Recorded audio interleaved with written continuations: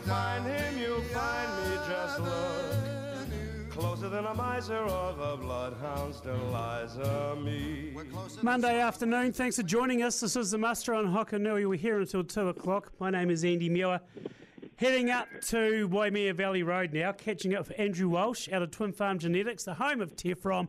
Good afternoon, Snow. Yeah, how you going there, Andy? Another beautiful day. Oh, yeah, I love your cynicism as you speak. I can smell the cynicism from here. Yep, you've always got to look on the positive. So we've had the morning without too much wind, so we've managed to get a wee bit of spraying done and some shedding out of paddocks. We're just sitting in a paddock at the moment trying to shed out the last of some ewes. You've actually been pretty good this morning weather-wise, haven't you? Because here in Gore it's been pretty nippy. Yeah, no, it's been pretty good. Yeah, there's certainly a wee breeze, but another morning with no jackets on, always good. But yeah, not quite breaking the shorts out just yet. You'd like to think this time of year the weather's going to settle down and play ball a bit, but it's just the same. We can talk weather patterns, we can talk this, talk that and everything else, but I think the fact remains when you wake up in the morning might be as good a gauge as to what you're going to get for the day. Oh, exactly, yep. And you can only do what the weather brings. Like on the farm, you've always got a list of jobs to do. Spraying's getting moved further up the list, but it's just hard to get onto. The conditions are still pretty damp round about, and any time the day looks half by good, we got wind and you can't spray anyway. How did you fare in that wind last week? We've lost a few trees and bits and pieces, but yeah, it could have been worse because that was a real, that was pretty breezy that day. Was that as bad as you've seen for a very long time? Yeah, I think so. Yep, it come through there in a short burst that, yeah, took even a few trees out in the garden, which were quite surprising. It's usually pretty sheltered around there. Just shows you, though, how every season's different. Of course, you guys, you had that rain event a few weeks ago. Russell, your dad, put some photos on social media regarding the situation there, and you guys got hammered there by the Waimea, didn't you? Yeah, that's the highest it's ever been on record, 3.55 above normal. Part of the joys of living next to a river, I suppose. But yeah, lambing time, we've just put it on the back burner. We've gone and done a few temporary patches to try and limit stock to only having access to a couple of paddocks. But we've got a few fences to totally replace, and we had about 150 hectares underwater there for about 3 days. We couldn't even get out the other side of the farm, so luckily we've got a staff member who lives out that side, and she was just in charge out there at lambing time. Worked pretty good. Graham Butcher put it into context beautifully last week, saying just do what you need to do at the moment and just look at the bigger picture, and obviously that's what you guys have chosen as well.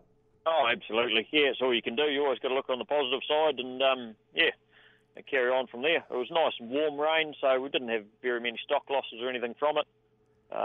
Yeah, we were pleased we made the decision early to move stock back because it came up a lot higher than what we thought it was going to. Prevention over cure every time, though, wasn't it?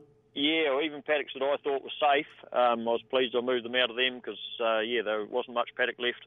So you still got water lying about in the paddocks as such, just the odd puddle here and there? The odd puddle here and there, but it's pretty much all gone now. Just the odd bit where the tiles obviously haven't quite flowed up, the ground's sealed up underneath it, so we'll dig a couple of holes and down to the tile and get it gone again shortly. So you've got the Prattleys out? Yeah, we've actually tailed all the stud lambs, gone through and done them, which was a good job ticked off, and good over the school holidays where we got plenty of helpers. And we're just waiting for the contractor who'll come and do a day on the commercials and get them blown out. It's always good to have the kids for labour over the school holidays. Geez, I remember back in the day, because there was 4 of us, the old man would wait till shearing, and he'd just do it when we were at home, and it just worked out perfectly, I suppose, for him. I had one sister that protested every time profusely, but at the time, it's just what you had to do to help out on the ranch, I suppose. Oh, exactly. Yeah, and we don't stress about trying to pump out big numbers because obviously we're lambing hoggets at the same time. It's sort of key to what we do. So yeah, we'll just tick along, try and get that sort of 400 odd done, and around that lunchtime, and yeah, chip away. It's good atmosphere, just ticking away with them. Kids love it for the first half hour, and then you sort of a bit monotonous for them. Ain't that the truth? Pain relief's been the topic of the last couple of weeks regarding tailing snow. What are your thoughts on this? All farmers want the best for their stock. It is one of those necessary evils that we go through with having to tail the animals to prevent fly strike and a few other issues. But we want to make sure the product that we're giving them is up to standard. I see that it used to be a 91-day withhold last week. This week, all of a sudden, it's a 4-day withhold. So I hope they've done some good research into that. But it's for it to be part of wool sort of has me scratching my head a wee bit. sort of a meat product, I suppose, and the risk of damaging that meat with another contamination site injection. We always try to tail and find weather when the lambs are nice and dry, but you know, having contractors, it doesn't always work out that way. So, yeah, any risk of another abscess or anything to our animals, we don't like that. But as far as getting numbers done, I mean, you think about how long it's going to take for this pain relief to kick in, and it just isn't going to be viable, is it? No, I don't know of any product that you can inject and then 2 seconds later at the other end of the chute, it's all of a sudden that area's numb. It's going to have a delay effect with it. But technology's advancing and they'll get there one of these days. I just hope that this is market-driven and not some hairy-fairy idea that someone's got to try and get a niche product. Even if it is market-driven, though, there's no guarantee that farmers are going to get more for their product at the end of it anyway. That's dead right, yep.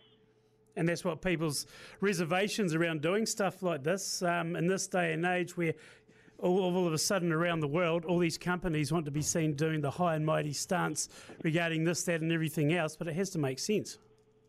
Yep. And Wool's ticks all the renewable sources, but doesn't tick the return on income one. We just live in hope, Snow. Hey, we'll carry on. Appreciate your time. Twin Farm Genetics, the home of Tefrom. You are sponsors here on Hokanui as well as the muster for the 5-day forecast, and for that we appreciate your continuing support. Yep, no worries, Andy. Cheers. Andrew Welsh out of Twin Farm Genetics. Before we wrap up for a Monday, up to Garston. Thomas O'Brien. We'll catch up. Like glue, and when it's a sleeping